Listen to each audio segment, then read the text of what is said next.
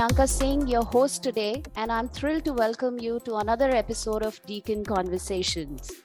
In this podcast, we will be focusing on sports and education and discussing how both these aspects can go hand in hand and how to build a career around your passion. What are the challenges in pursuing both simultaneously, and some very useful tips for aspiring students on how to navigate their way through to excel in both. Often it is said that you cannot do it all. And I know for the fact that a lot of students have had to quit their passion for sports because of their study commitments. My brother was one of them. So I'm really excited about today's episode and hearing from someone who's already done both aspects so well. So my guest for the show is someone who's kept his passion for sports alive while being an excellent student throughout his journey so far. So I would like to introduce Hritish Kakati, who's been an exceptionally brilliant student in his school and who's also achieved a lot of accolades in extracurricular activities. He's been the emerging player of the tournament in Indo Youth Football Championship from 2020 to 2021. He's also been head boy of his school from 2019 to 2020. He's also qualified for CBSE Cluster Athletics Meet Nationals, selected for Delhi Cricket League National Champ, and he's been the best sportsman of the year Kolkata from 2011 to 2014. He's organized various events in schools like Sports Day, Founders Day, cultural fests, annual dance competition, theatre competition, Euphoria. And it doesn't end here. He's also a proud winner of Deakin Vice-Chancellor's Meritorious Scholarship, getting 100% tuition fee for his studies at Deakin, and he's currently studying Bachelor of Business Sport Management. Hi Hritish, welcome to the show. Thank you so much for having me here, ma'am. I feel honored to be here. Great. Hritish, would you like to briefly talk about your journey so far? Sure, ma'am, absolutely.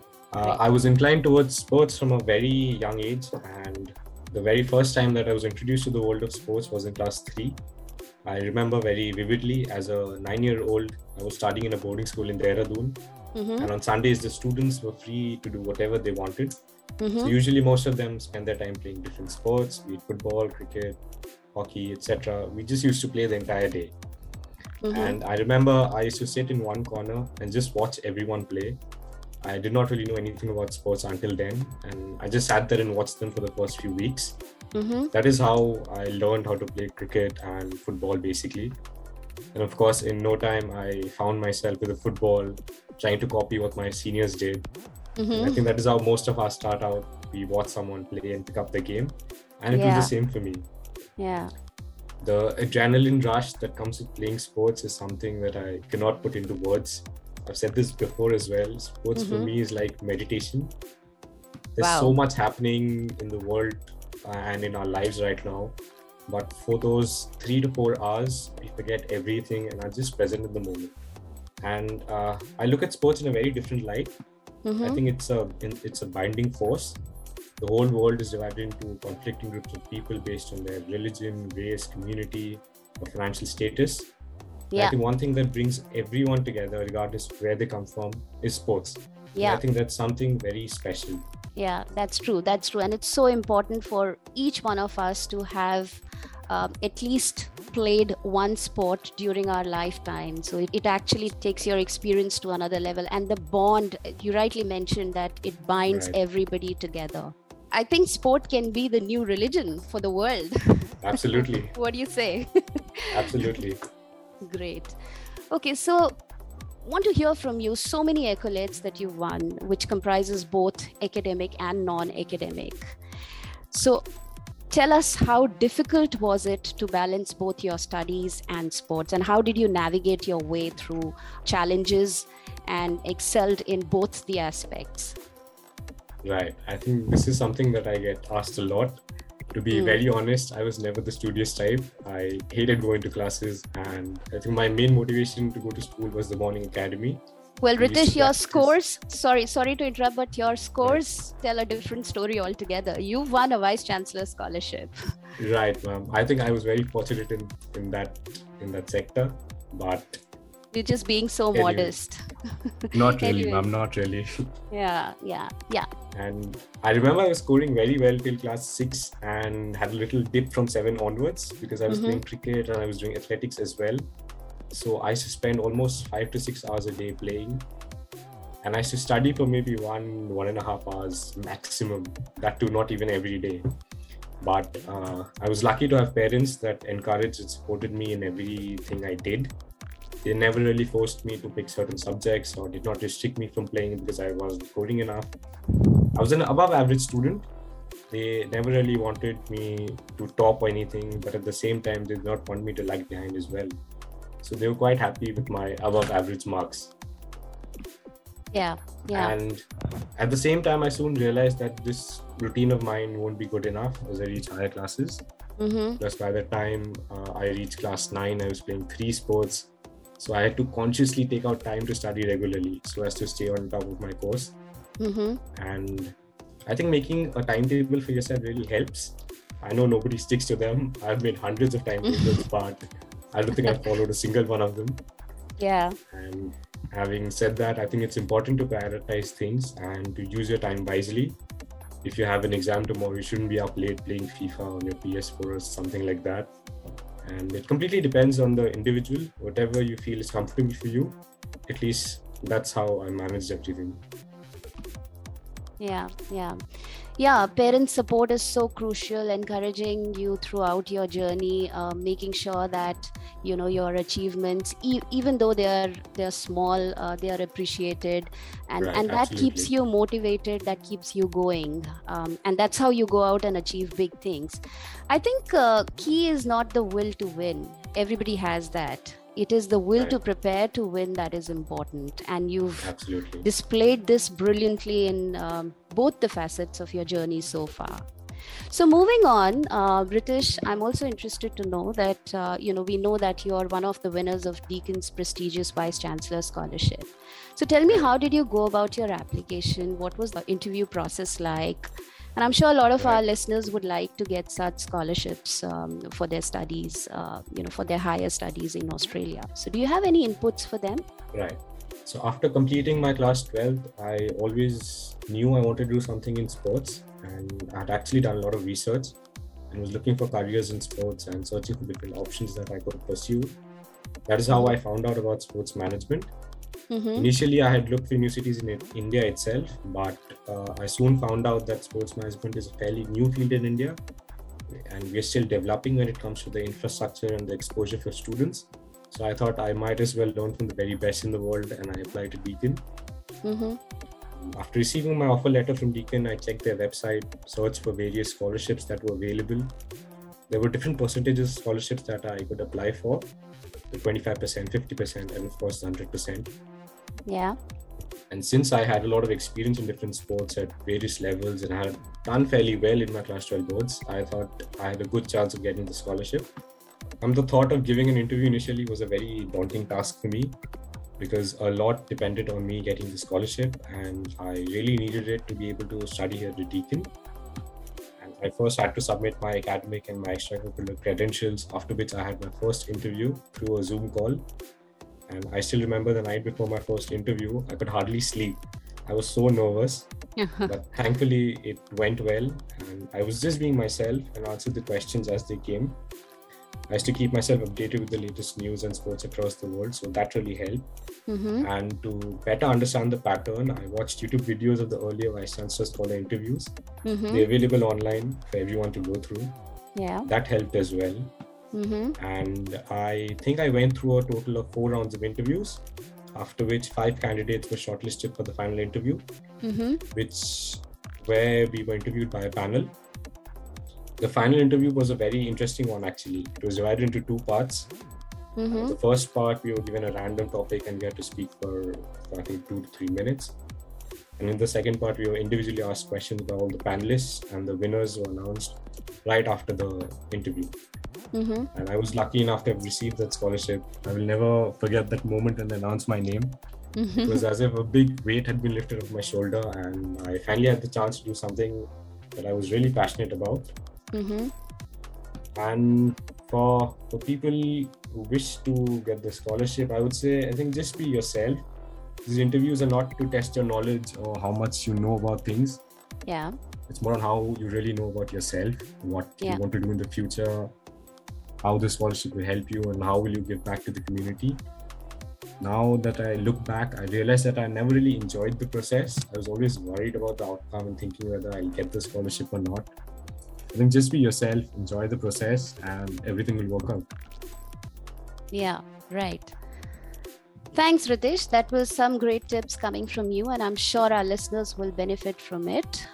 So moving on, I understand that you had to start your studies with Deakin online. Right. Because of the pandemic, the borders were closed. Tell me about your experience, the challenges you faced, and how you were supported from the uni to overcome those challenges, and how did you stay connected with professors, peers, and with the rest of the community?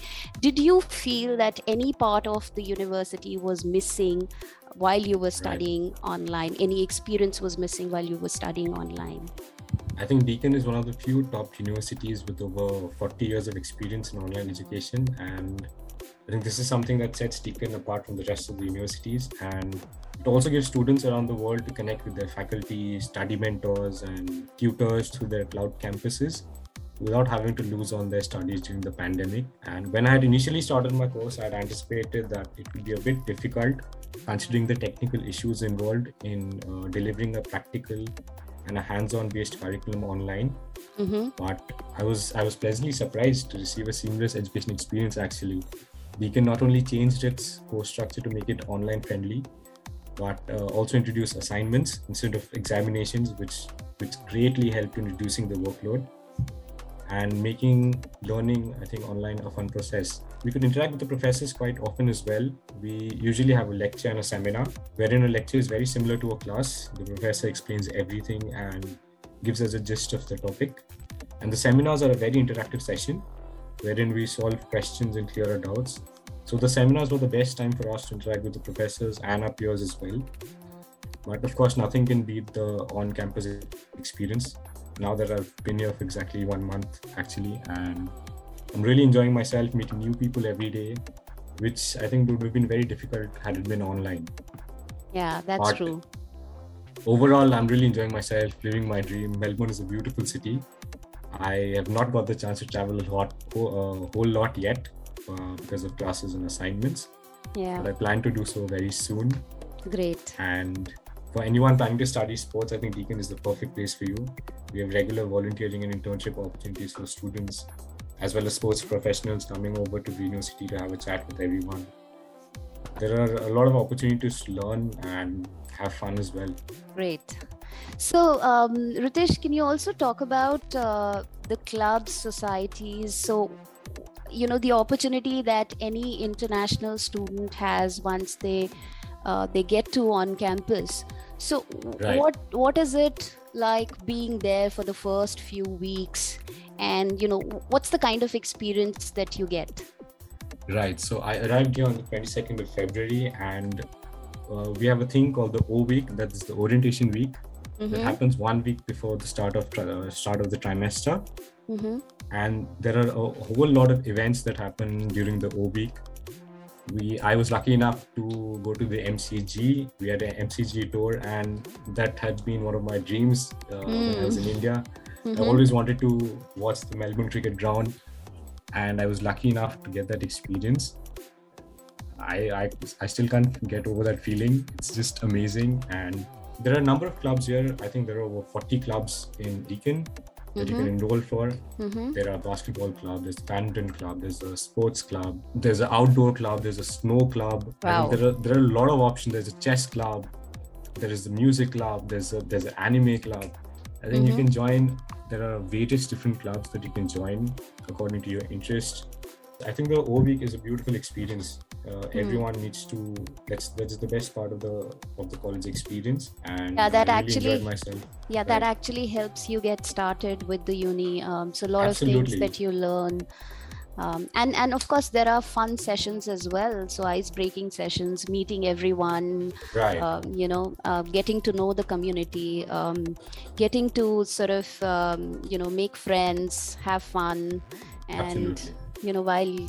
while the students are in their settling phase, I think the O week is really, It really really, helps us. yeah, Right. it really helps. And it is a must for every student to go through this experience. Great. So, Hritish, now we move to the most fun part of this conversation, which is the rapid fire Right. questions. So, I'm going to shoot some questions at you, and Okay. you have to, whatever comes to your mind, you have to answer these questions, right? Right. Okay. So, are you ready? Yes. Okay, great. So, what non existent job do you wish existed? Non-existent job. I think artificial intelligence in sports. Maybe if we could have robots playing with each other. That's interesting. Okay, what's your last Google search? My last Google search. And you have to be honest about this. Yes, ma'am. It's about the results for ISL final. I couldn't watch the Indian Super League final, and it happened yesterday. That's my latest search. Okay. So do you have your own Netflix account, or do you use somebody else's? I have my own Netflix account. Great.